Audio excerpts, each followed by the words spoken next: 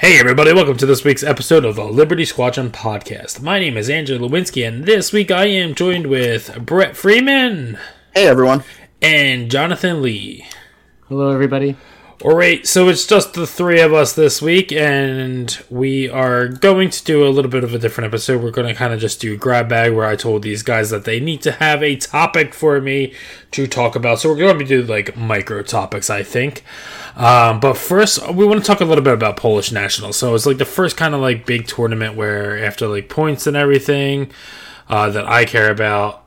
And Starvold was the winner, and he ran a Jan Ors thermal detonators multi-crow with Wolf Waro, Jake Farrell, and Dutch with dorsal turret, ion torpedoes, R3 astromech, and concussion bombs.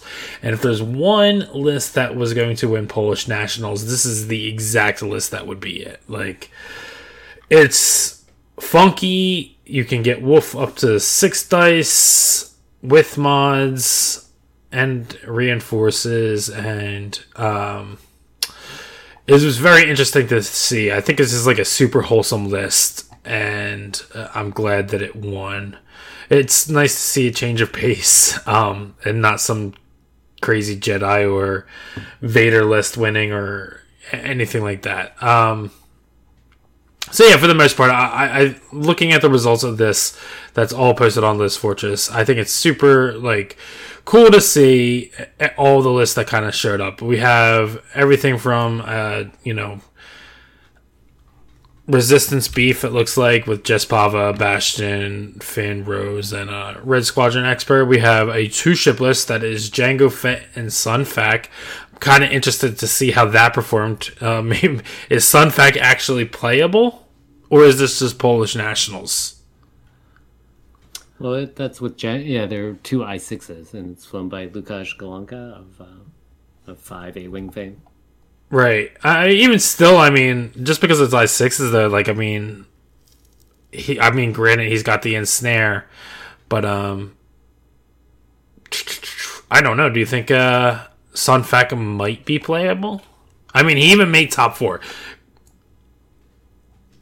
I mean, he finished second in Swiss. Right.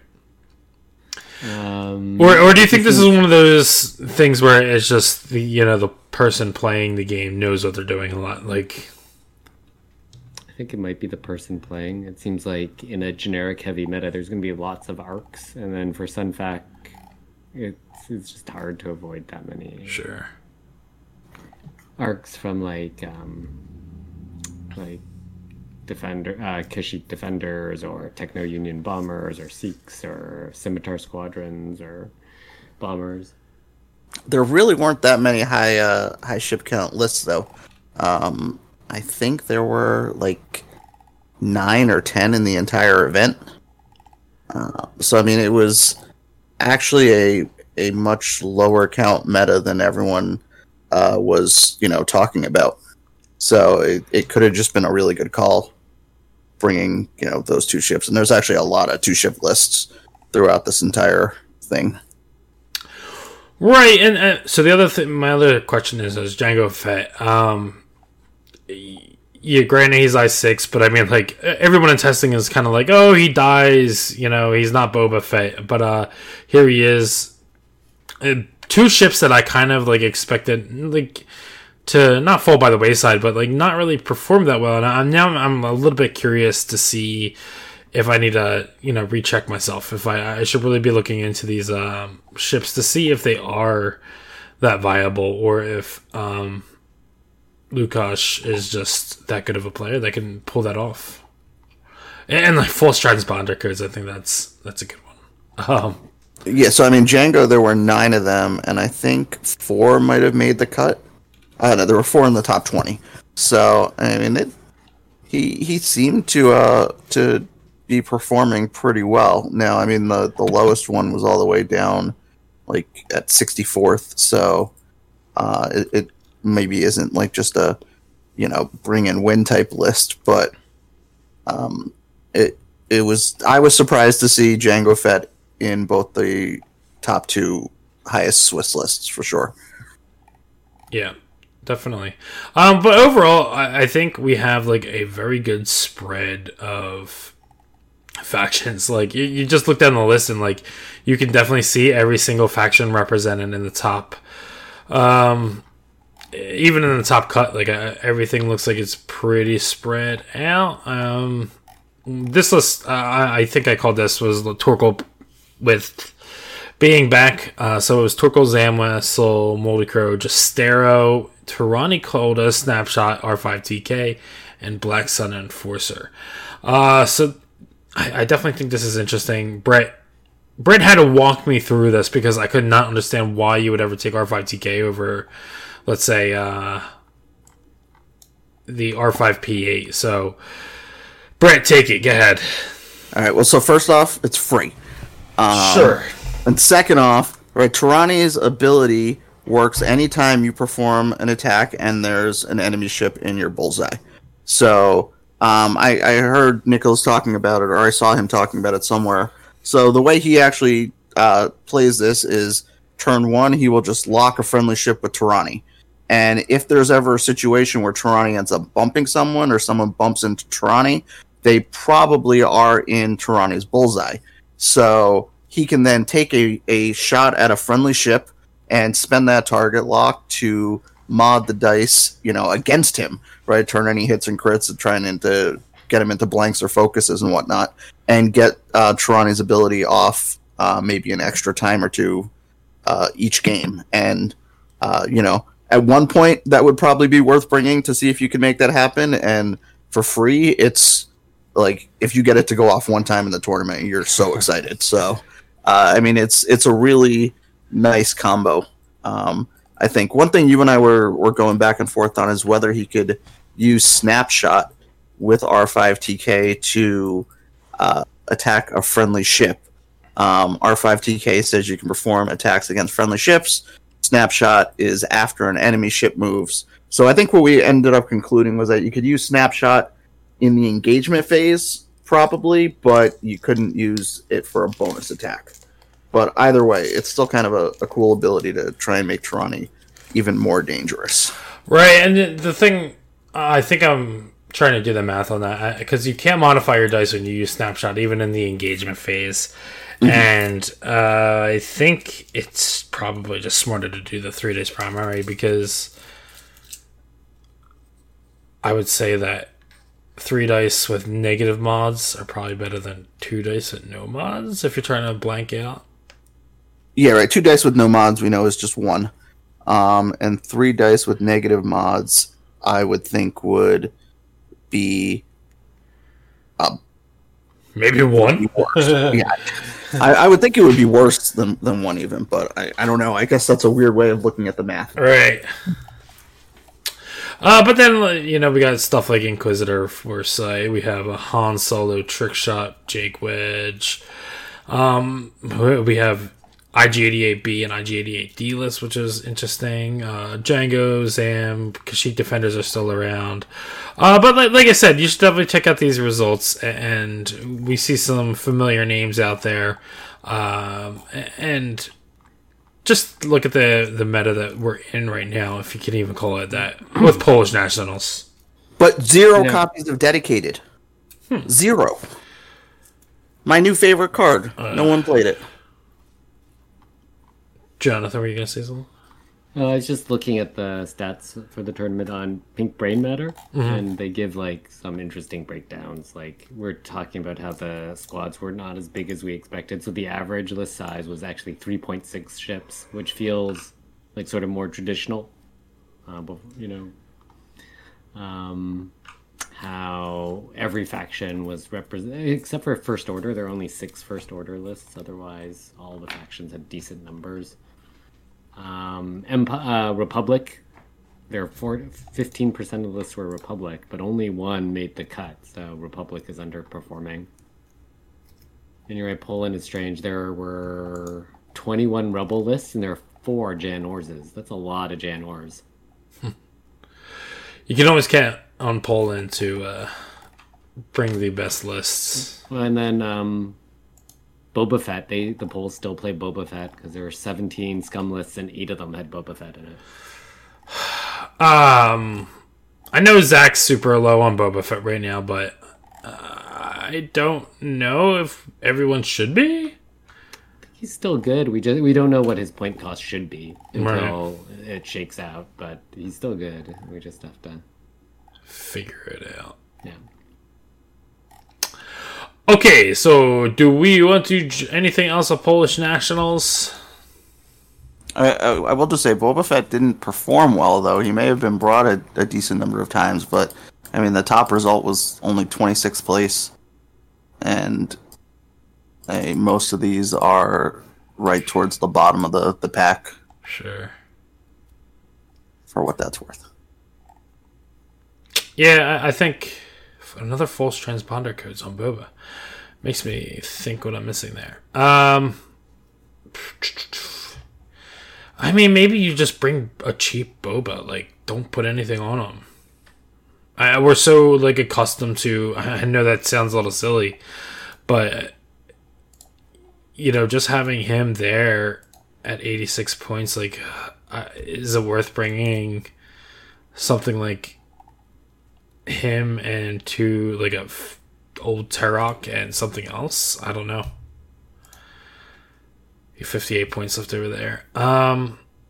Yeah, I mean, maybe this is the opportunity to just bring Naked Boba instead of having to build him up like everyone kind of has been doing, like 2-ship Boba lists and stuff. I don't know. It'll be interesting, or maybe he's just, you know, dead and we have to get his points adjusted without that crew slot on there. All right.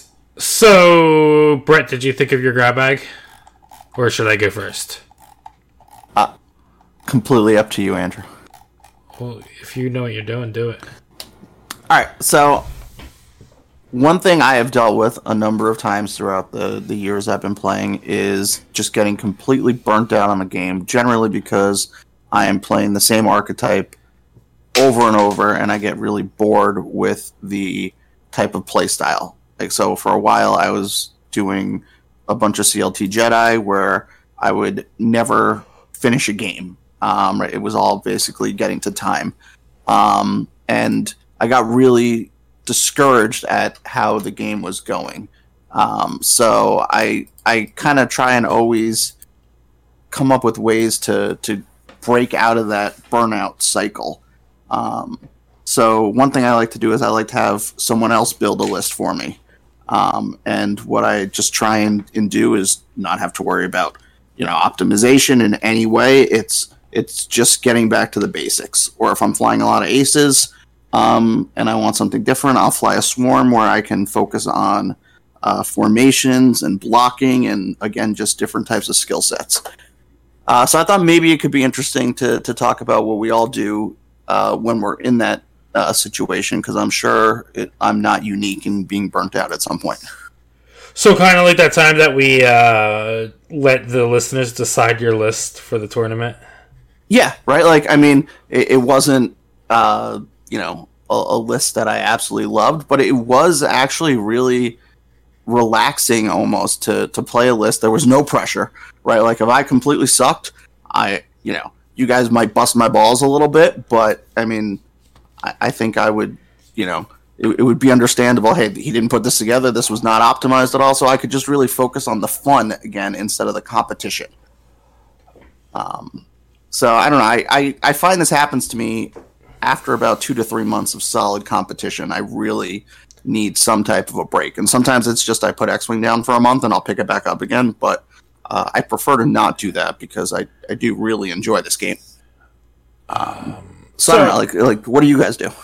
Okay, so I think for myself, it's I know I fall down this rabbit hole hard, but so for burnout, I think I switch factions like a lot, and like I will mostly like because like everyone should know that I play Scum for the most part, but like every once in a while I will like switch it out, and I'll just be like, okay, instead of grinding Scum all day, I will switch up to Imperials and or Rebels. I would say they're probably the two that I play the most when I'm not playing Scum.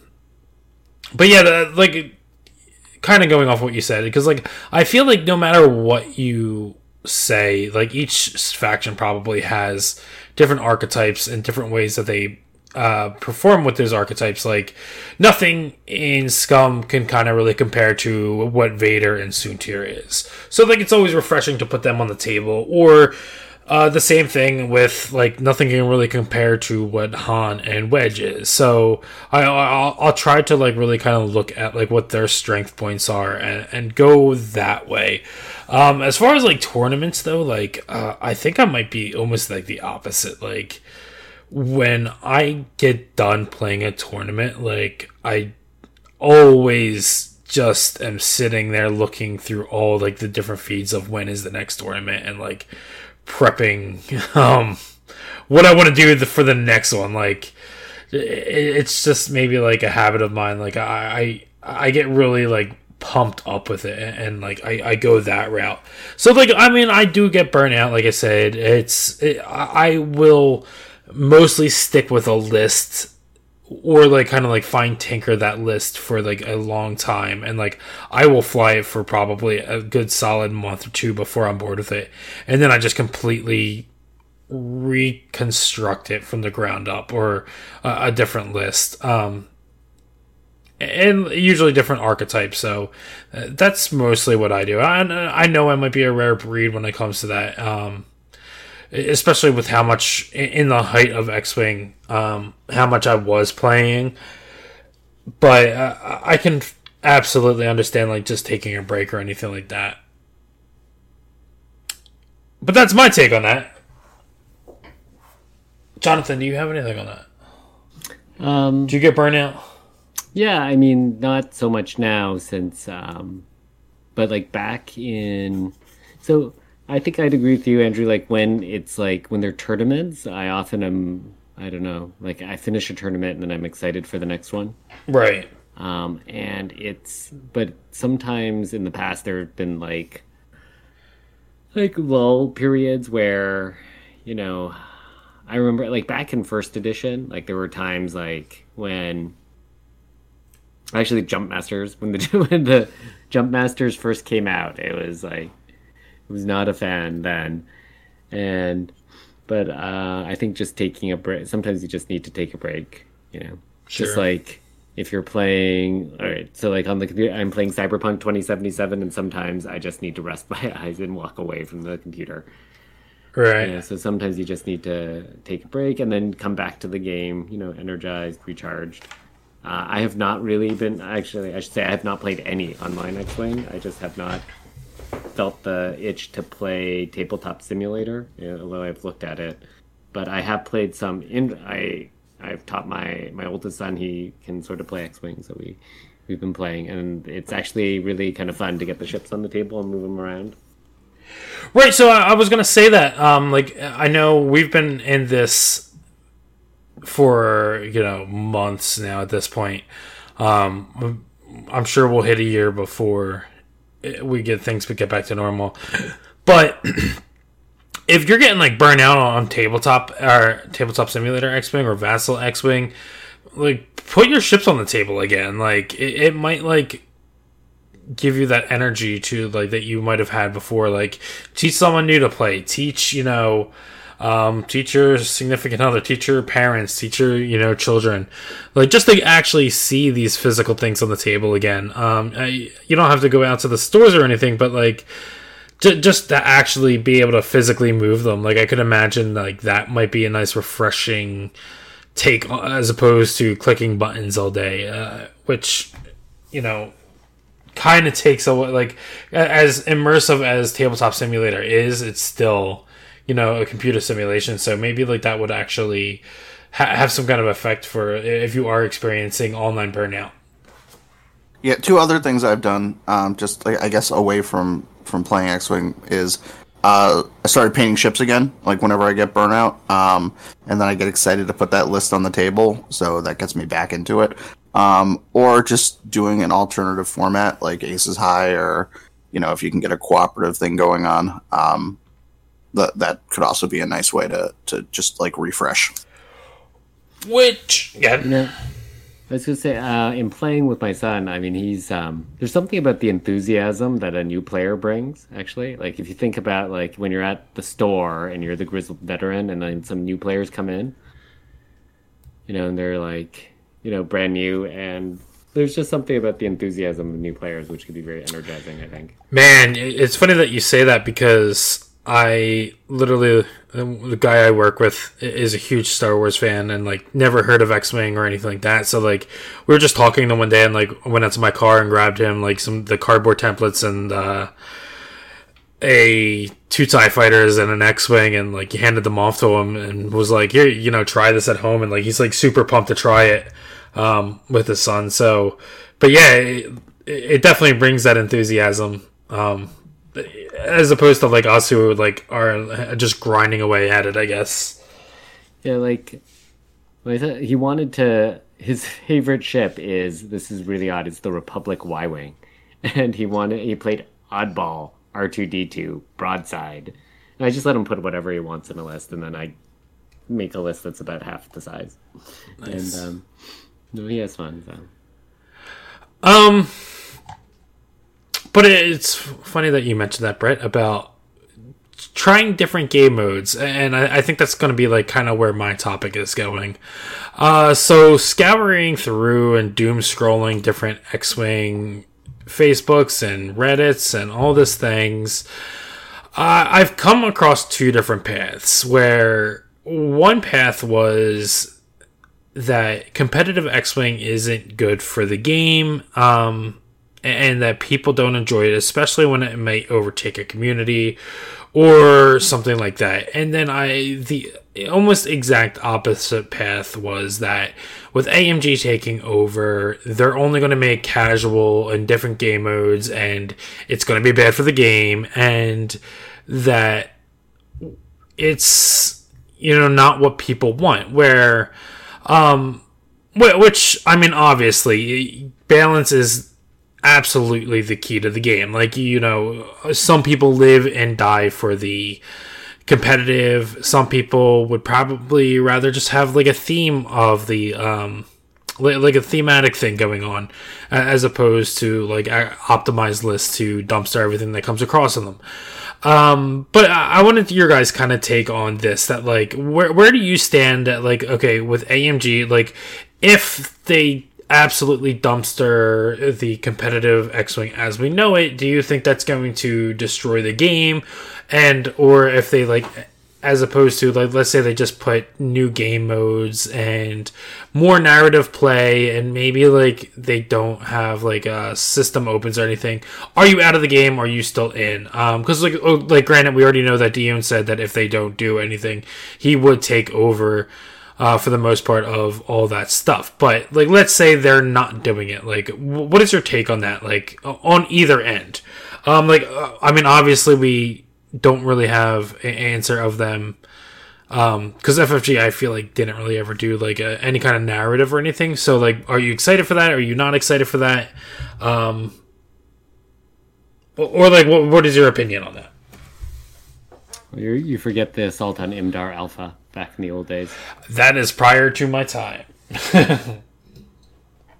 So what exactly is that?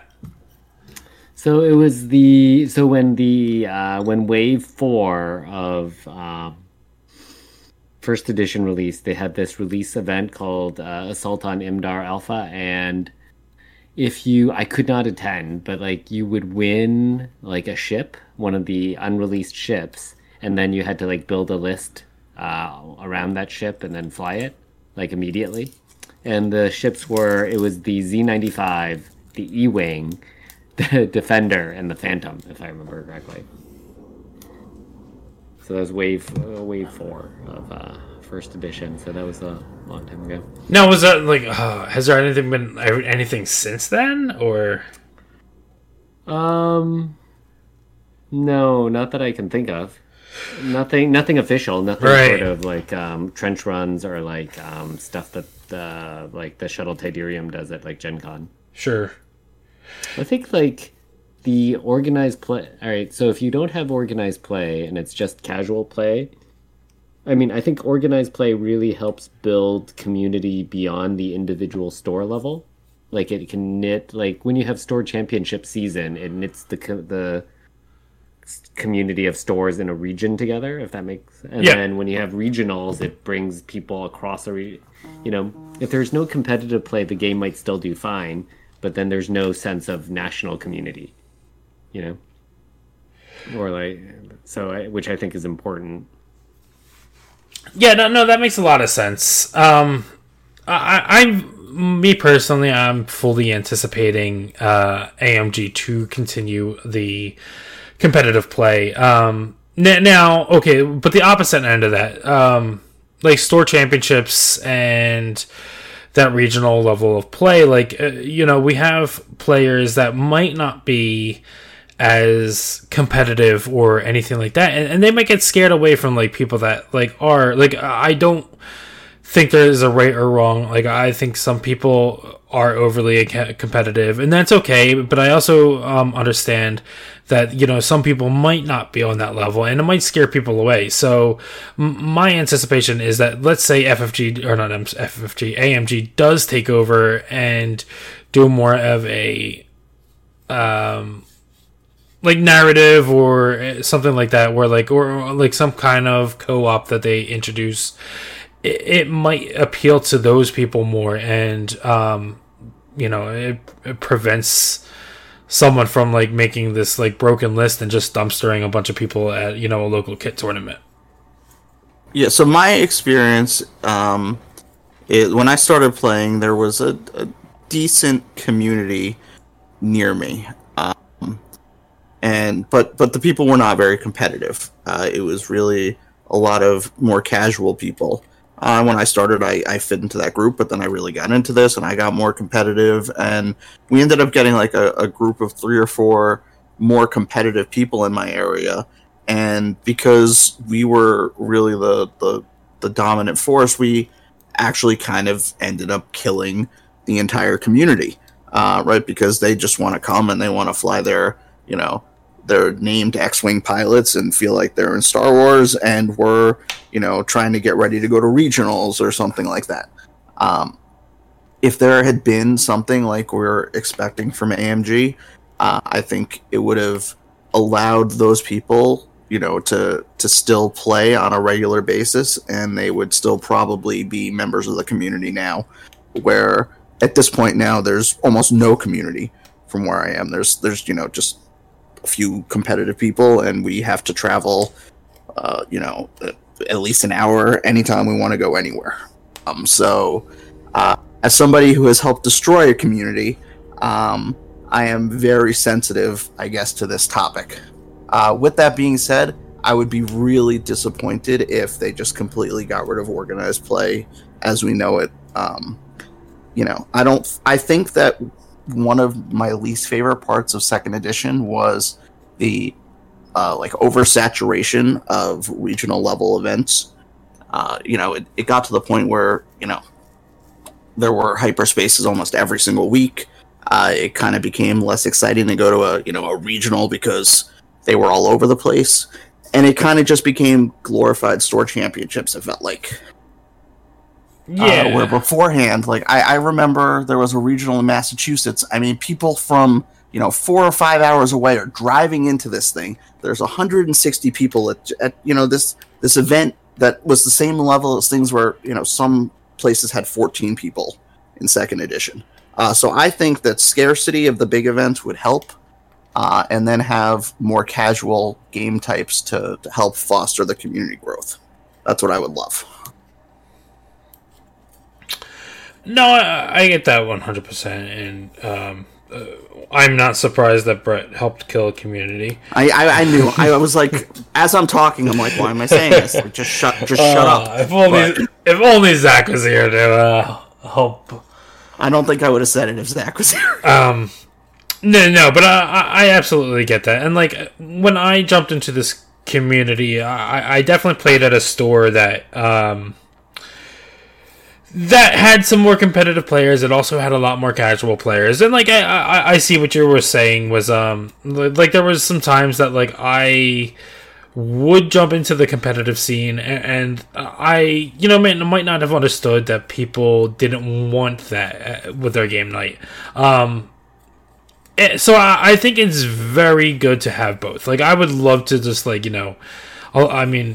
have a night where, you are required to bring a certain power level of a list, like, as opposed to bringing, like, the best list that you absolutely can. So it would be really cool to see that organized play pop up.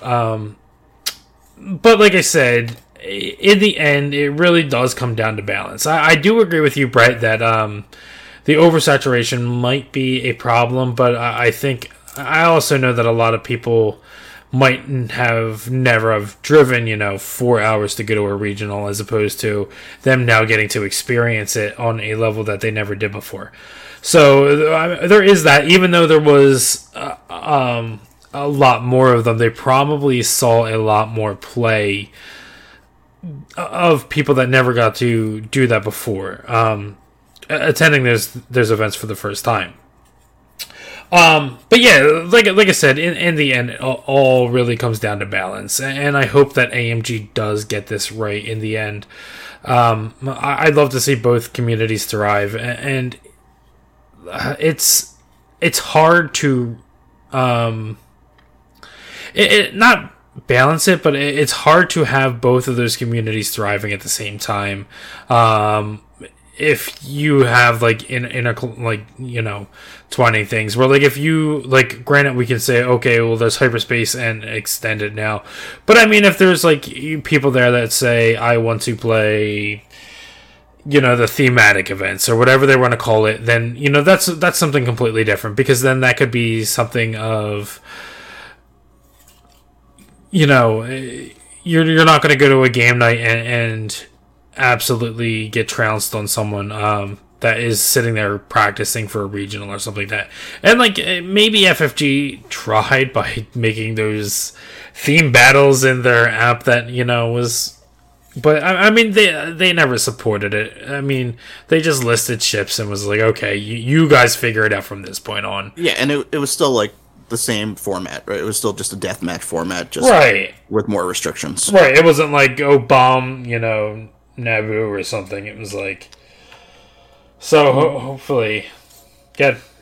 I mean, like, OP in 2nd edition has undergone a lot of changes. If you remember, what were they called? The Wave kits? What they were originally called? Yes, which I actually thought were cool. Well, it came with a lot of different stuff for lots of different things, but sometimes maybe it was like... There was... And stuff for, like, quick build tournaments. So there's a casual format, would be quick build tournaments. But, I don't know. I think people are going to play the game they want to play it. And, I mean, FFG or AMG, you can't control people from... people are going to bring, like, all Nantexes and play them against, like someone who's coming in playing their very first game. There's nothing that the company can do to control people who want to play that way. Yeah. Other than just encouraging, it's more like up to the local community to be like, hey, when you bring your tournament list, also bring, like, your, Garvin, Jack, who else? Levin, Tenza, and Colby Sperato list. Right. To pull out and... Yeah. I mean, like, and, like, Grin, I know this happened, like, before the very first PAX Unplugged, and we had a new guy come into Top Deck that, like, and, like, there was probably about, like, 15 or 20 of us there, like, literally, like, sitting there testing list out, and, like, just coincidentally, he came in on his very first night to ever come and play an X-Wing game, but, like, everyone's sitting there playing, like, these tournament lists. So, I mean, he might have got scared a little bit away from that, but it really kind of relies on the community. Because, like, I remember playing him, and, like, I basically threw out, like, all the upgrades on my list and just ran it that way to see how it would perform that way. So, but yeah, I agree 100% on the community with that. So one thing I think that was being done that could really work with the whole narrative play, organized play combination is the prize walls at, like, that they had at Worlds and at the System Opens. right, where you can go and just play in these more casual events and still walk away with some of the same cool stuff that the more competitive players are trying to win. So I think it would be an easy way for them to just add some of those more casual events. Yeah, that is a big thing, because I think in the end, even though a lot of the competitive players are there for the acrylic rack, and that's what they want to do. They want those special prizes, or the fame and glory of winning a tournament, I guess. But yeah, if there's more than one way path to doing that. I mean, I'm not even thinking of like the big level tournaments, but maybe just like the in-store tournaments. It would be hard to do prize walls. And also, the communities are not mutually exclusive, right? Like you're saying, the more competitive players. Well, when we're at Worlds and we're all playing in Aces High, right? It's all competitive people, and we were all having as much fun as we've ever had playing X-Wing in just a super casual format. Yeah, definitely. And I think that's where I think they have the opportunity to shine right now, is that if they can kind of pull it off, that they can reduce the game, just like boil it down to like a point that like there is no list building involved or anything like that. Even with the quick builds, I thought they were a little bit to the point that if you have the option, you take the best quick build. Where I think if they can figure out a way that you boil it down to either you do some kind of co-op where you're not playing against each other but playing with each other, or you're putting it to a point that there is no like it's literally just maybe like skill based or more of a randomness. I think they could really like shine with the game as opposed to the whole competitive. Now, like I said, I mean, I know Brett, you and I like we sit there and live and breathe and drink the competitive play, so we're in it to win it. But I think to really grow a community, if you have both those options, to limit something that like we would want to bring to something like that kind of tournament, then I think that is a absolutely right direction for the game to go in. So what I'm hearing is alternative formats, yay. Yes. Yes. Correct. But like I said, I don't think you can just completely axe the formats that we have now. Yeah, agreed. That would really take away a lot of people's interest, specifically in traveling, I guess.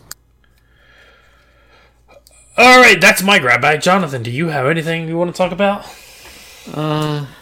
Not particularly. I mean, I guess there's not X-Wing related directly, but there's a lot of new Star Wars news about new Star Wars media coming out, and I thought it was pretty exciting. Rogue Squadron, woo! Yeah, so if people didn't know that Disney at like an investor call announced a whole slate of not just Star Wars but Marvel and like Disney animated and like their whole like all their media that's coming out. But Star Wars related, yes. Patty Jenkins from Wonder Woman fame is going to be directing a Rogue Squadron movie that'll be out in 2023, and then which sounds like it'll be a great movie and it has a lot of potential. On her Twitter, she has a little teaser video where it shows her climbing into or walking towards an X-Wing wearing a X-Wing pilot flight suit. And of course, every time I think of Star Wars media, I always immediately think of what it means for the game and like potential new pilots. And I think if you can generate excitement in the greater Star Wars fandom, it's good for all Star Wars minis games. Like back when The Force Awakens, back in first edition, when there was the original core set, then they made a Force Awakens core set, and that brought in a lot of players when The Force Awakens came out. People went to. And this might sound. I remember I was at Target with. Who was I with? I was with. I think Zach was there and Rob, and maybe some others. And we went to Target at midnight when they released all the Star Wars toys to pick up copies of the Force Awakens core set. Yeah, I remember getting those core sets for clearance. I bought maybe like 5 of them. But Yeah, no, I have that same mindset too. I'm always kind of like, which is a shame we haven't seen anything from The Mandalorian yet. But I definitely have that same mindset too. Whenever I see a movie or a new show, I'm always looking for like the new ships or pilots that can actually be translated into the game. So I am excited for that. I'm excited for the Willow reboot. And then there's going to be so that's a great source of content for Rebel, Imperial. I don't know the exact time frame, but it's like, she's walking. It's a T-65 X-wing that's modeled, and then there's going to be the new show. There's the two shows that are tied in with the Mandalorian: the Rangers of the New Republic and the Ahsoka Tano show. Right. Yeah. Lots. Sorry, go ahead. No. What I was gonna say was, so we have a lot of these new shows coming, and I'm curious if, if I remember right, I think it was like the Obi-Wan show and the Cassian Andor show they were announced a long time ago, or like they were spoiled, I should say, a long time ago. But we also know that they weren't going to be full-on series. They were going to kind of be like limited series. I'm curious how many of these are actually going to be like limited series, or if they're a lot of them are going to, like, maybe like the named ones will just be limited series and then go from there. I don't picture them making like 5 seasons of Ahsoka. Right. It feels like there's going to be a story arc, and whether that takes 1 or 2 or 3 seasons, and then it will be done. Right. And I'm also curious if a lot of these are going to be animated, or, I mean, obviously not the Ahsoka one or that, but like maybe like the Rangers. They say, so the Rangers of the New Republic and Ahsoka, they take place at the same time as The Mandalorian, and they did say, like, there will be some culmination in a event. Okay. So it might be, like, separate Avengers movies leading to, like... That was going to be my next, like, thought process was maybe... What if, like...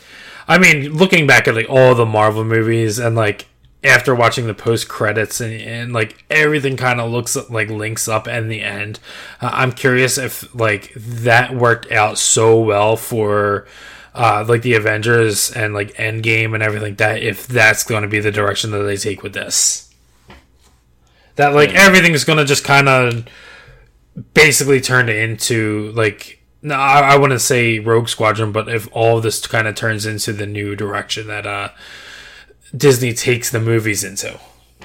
I mean, they did not, tellingly, like, I was listening to a Star Wars podcast that was non-X-Wing related, and they were talking about the investor call, and they specifically didn't talk about season 3 of The Mandalorian.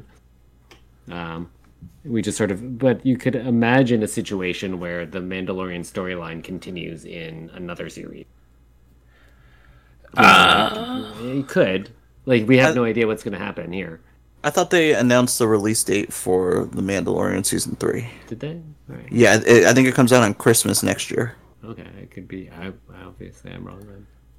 Yeah, I'd be sad if that didn't start a new season. I mean, they. What I meant was, like, maybe, Mando, like, it's maybe, like, they're confronting the Empire or Imperial Remnant or the beginning of the First Order, and they do it in the Rangers of the New Republic, and then down the road they go back to the Mandalorian, because it sounds like they might be interweaving the various series together. Right.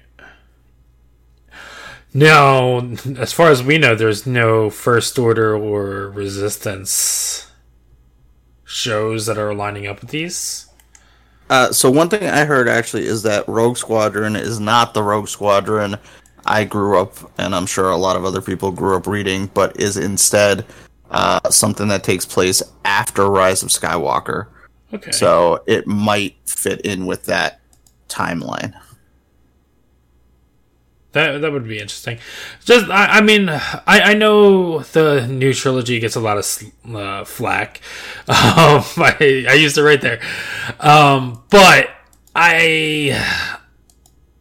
I don't hate it. Like, I mean, like, and I think it would be sad if they completely killed that, timeline. I would hope that they actually, I wouldn't say fix it, but But then again, we're talking about Disney, and they are here to make money. So if it's not making money, why continue doing it, right? Yep. Yeah, I mean, if it seems unlikely that Finn or Rey or Poe are coming back Sure. for anything, so then what stories are there to tell, or what characters are there to like follow? Well, And yeah, right. But maybe that's the point I'm kind of making is like we don't know, and like maybe they have the opportunity to really kind of expand on that timeline, like, and make people enjoy that timeline more than, you know, maybe that was the problem, was, you know, Rey and Poe and Finn and all the original trilogy people dying, and but like maybe there is something out there that they could just like tap into to be like, okay, we can make a hell of a story out of this timeline, and maybe that will make people appreciate this the sequel trilogy a little bit better. Like, think of the prequel trilogy, right? I mean, 20 years ago, it was garbage. Everyone, you know, just absolutely hated it. And then the Clone Wars TV show came out, and then Rebels came out. And I don't know about you, but it seems like that trilogy is more popular than ever by a significant amount right now. Like, people seem to really enjoy it, thanks to what was done afterwards to rehabilitate it. Says Mr. I Only Fly Jedi. Yep. No, that's fair. You know, but I mean, like, okay, I 100% get what you're saying. I mean, I am not a fan of that that timeline. I'm not really excited about the High Republic show. They announced one of that, right? it might be Is it animated? I think so. Yeah. But like, and that's just a personal preference. Like, I mean, I don't. I enjoy the universe, but I don't know if I enjoy Jedi is like the thing. So, when you get into those kind of archetypes, then again, it's just, you know, my personal preference. But I mean, I get exactly what you're saying, Brett. Is that, you know, nobody likes the prequel movies? Maybe it's the movies that are all wrong, and that's why they're making all these shows. I mean, I've always thought that TV was a much better storytelling, like, mechanism or medium. So I could definitely see that being part of the issue. It's tough to build off something as great as Star Wars in, you know, a 3-hour movie that comes out once every 2 or 3 years. Right. And I mean, in the end, like I said, I'm super high on seeing all the new ships. I forget where I heard this or read this, but like I want to say it might have been Jon Favreau with the Mandalorian, but he was saying that he was kind of like envisioning George Lucas's like leadership of trying to find like new places to explore and kind of go down that route, as opposed to really, and I could be pulling this completely out of my ass and not remembering this right, but like I know George Lucas kind of always wanted to make sure there was something new, and like even like looking back at the original trilogy, there was always something in each of those episodes. There was new ships, there was new planets, there was always something new. So like I'm excited to see if really going down this rabbit hole, if we get to experience that, of instead of seeing the new or the old stuff in just new iterations, if we really get to start seeing stuff that is new, and really like whether it be new planets, new ships, new anything that we can get, as opposed to just here's a new X-wing or Tatooine again. Right. Oh my god, no more Tatooine, please. I'm sure there's going to be a lot of Tatooine in Obi-Wan. Yes. It's just Obi-Wan walking around a desert for 4 episodes. Well, you know, so Brett, you're totally right. There is season 3 of The Mandalorian. Yeah, I misheard or was misinformed. But, you know, so Hayden Christensen is going to be Darth Vader in the Obi-Wan series. So presumably Obi-Wan leaves Tatooine and encounters Vader somewhere else. Otherwise, I mean, you would think that Vader would be very suspicious if Obi-Wan was, like, living on his home planet. See, that's another situation of someone totally rehabilitated, right? Like 10 years ago, if you were like, "Oh, Hayden Christensen's coming back to Star Wars," the fan base would have just rebelled, and now everyone's so excited about it. I mean, is he really? Is it him actually going to have a role, or is it just going to be him behind a Darth Vader mask and oh well, it's Hayden Christensen, but is what's his face still going to voice him like James L. Jones? James Earl Jones. I thought I read something about James L. Jones saying that he was giving up the role. But no, I did not. I made that up. It was something completely different. Man, James Earl Jones is 90. Or he's 89. Yeah, every time there's a new Star Wars thing with Darth Vader, I'm always like, God, I hope they already got his lines recorded. I'm just like, I can't picture anyone else doing that voice. Yeah, so, but yeah, as far as Hayden Christensen, that was a little bit of a concern. Like, maybe they were just doing it to be like, here you go, you are Darth Vader again, but is it, could they just throw anyone behind that, mask? Here you go, sorry, we ruined your career. Sorry, we CGI'd you into the, Return of the Jedi, and, All right, so I have a very serious question. In the Lando show, do you want it to be Billy D. Williams or do you want it to be Donald Glover? It's Donald Glover. They already said that. When? I saw that they hadn't announced anyone. I'm 90% sure that they said Lando was going to be Donald Glover. I would want Donald Glover. Yeah, I like Billy D, but Donald Glover. I also would want Donald Glover. I just thought that would be a more controversial take by me. So, moving on. No, because would you have 70-year-old Lando? What would he be doing? I mean, I think young Lando before he becomes a good guy.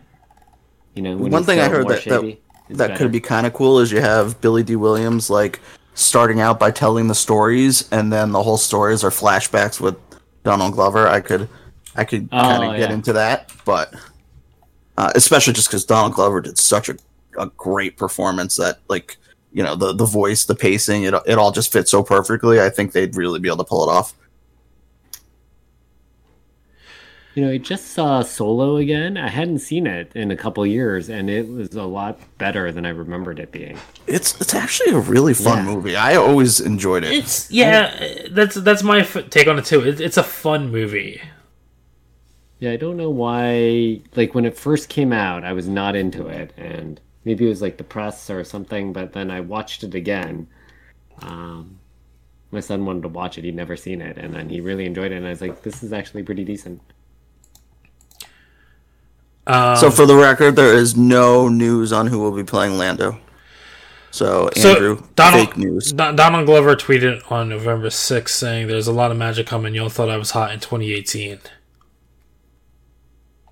I'm 90% sure I read somewhere that he was already cast for the show.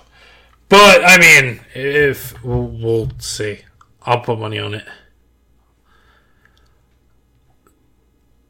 I mean, I think that's the most likely, so I'm not going to bet against what I want to see happen.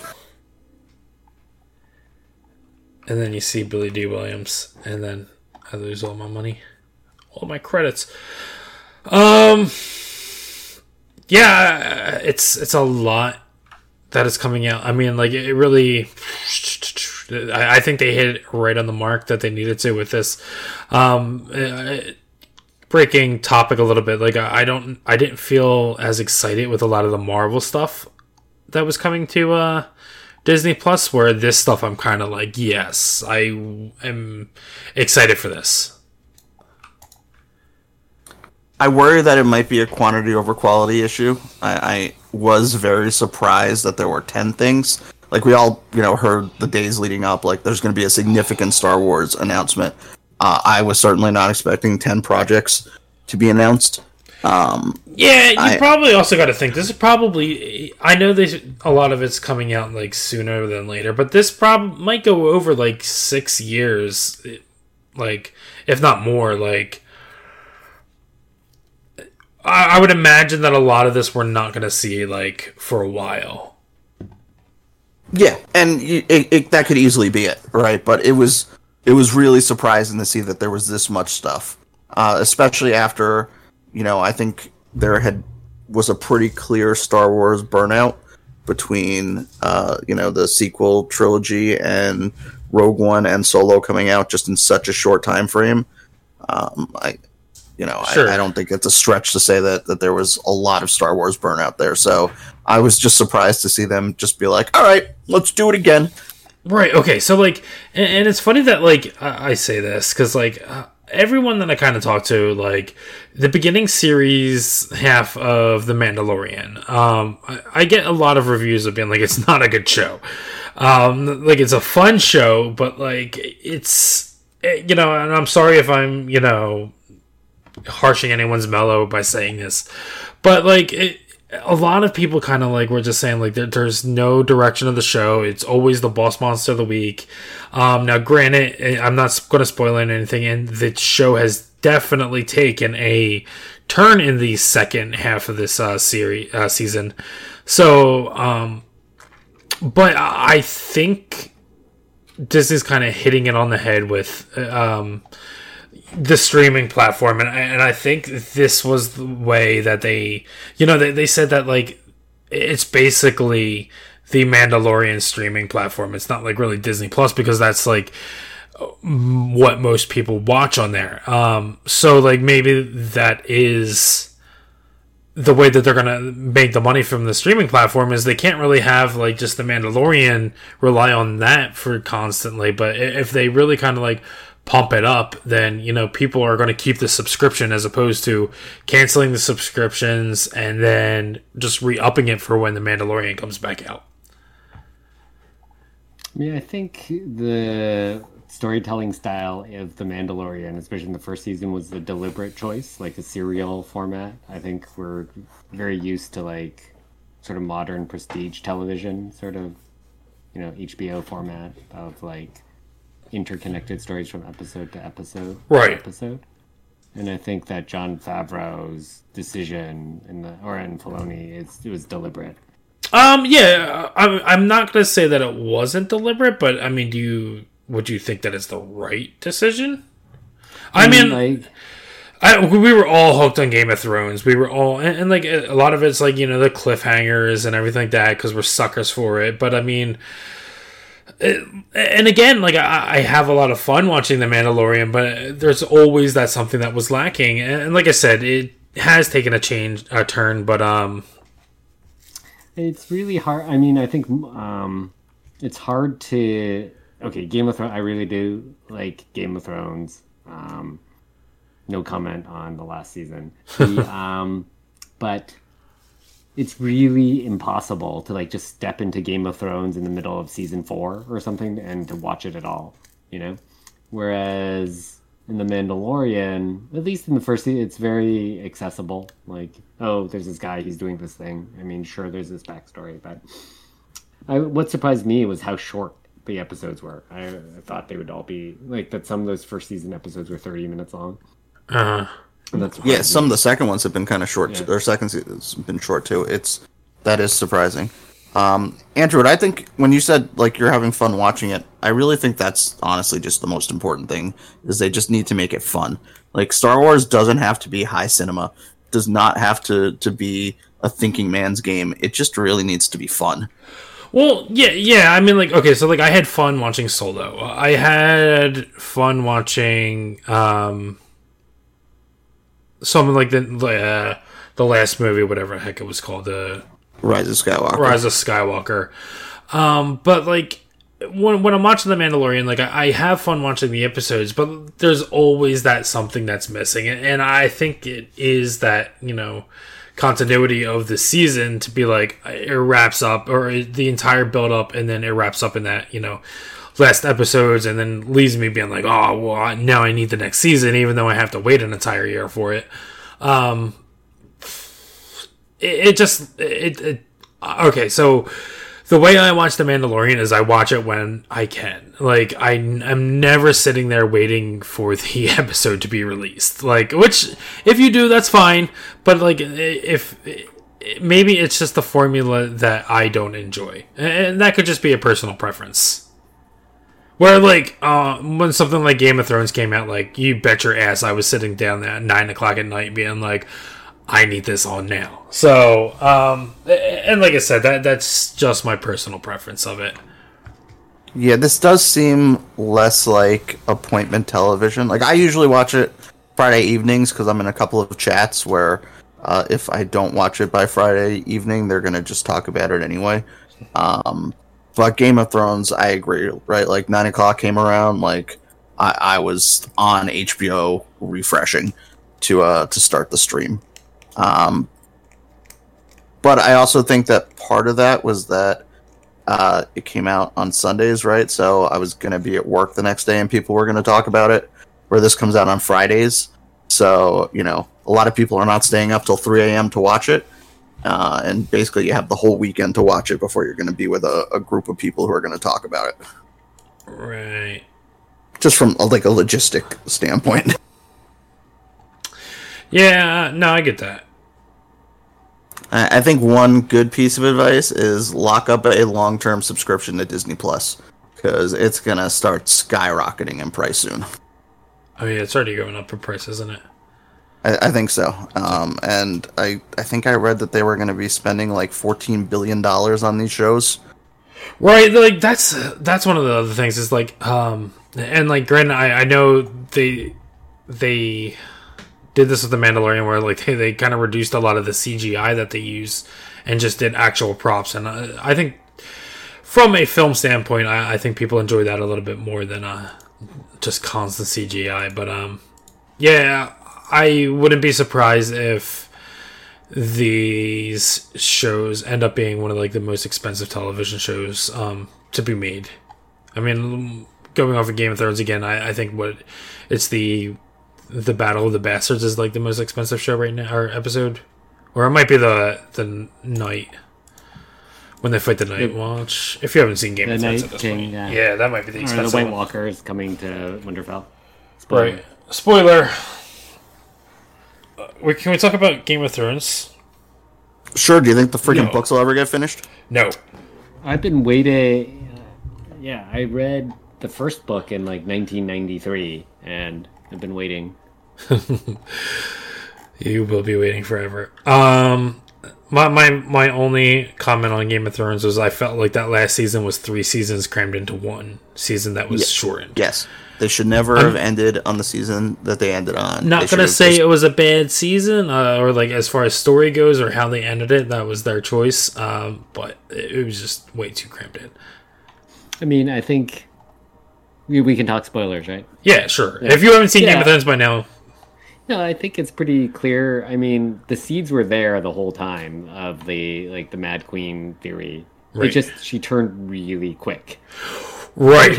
My one of my biggest complaints about the show was that they gave an entire season to the Sparrows, and then they cut in like the siege of King's Landing and the invasion of the White Walkers and all that into one season, but you give the Sparrows an entire season. Like that struck a nerve. Okay. We could sit here and talk Game of Thrones all day, but it is getting late. Any final comments you guys want? Any Game of Thrones comments? Any final things you want to talk about? Don't make the person who has the best stories the king. That's my comment. The best. And then, and there is going to be another movie directed by Taika Waititi. Oh, he's so good. One of my most favorite.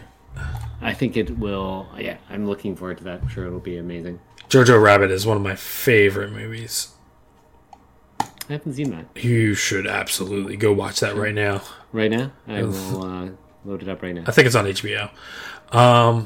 Okay, so that was our grab bag. Hope you guys had a nice little going into Christmas break, holiday break, Hanukkah. Happy Hanukkah if you guys are listening. Happy Kwanzaa, Festivus, whatever you celebrate. Left Day. Left Day? Life Day. Life Day.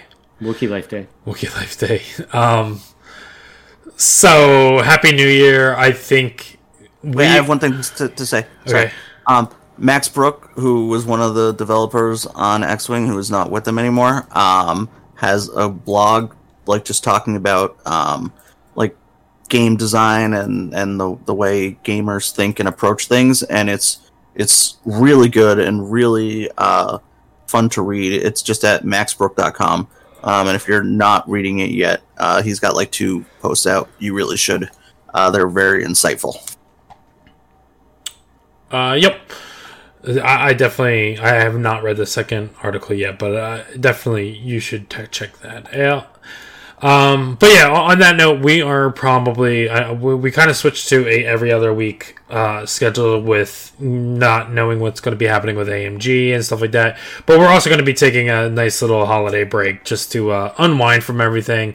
And this is episode 99, so we don't, our next episode is going to be episode 100, and we do have the something special in the works starting to be planned for that episode. So when we get back, I'm sure it's going to be a nice juicy episode, so keep an eye out for that. And hopefully we have some information going into the new year about the direction that X-Wing is going to be headed. So again, happy holidays, happy new year. I hope all is well. Everyone stay safe out there.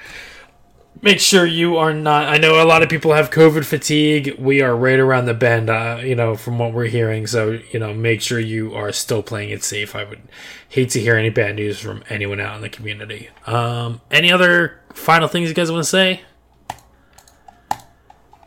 All right. So on that note, thank you guys so much for listening. Have a great night.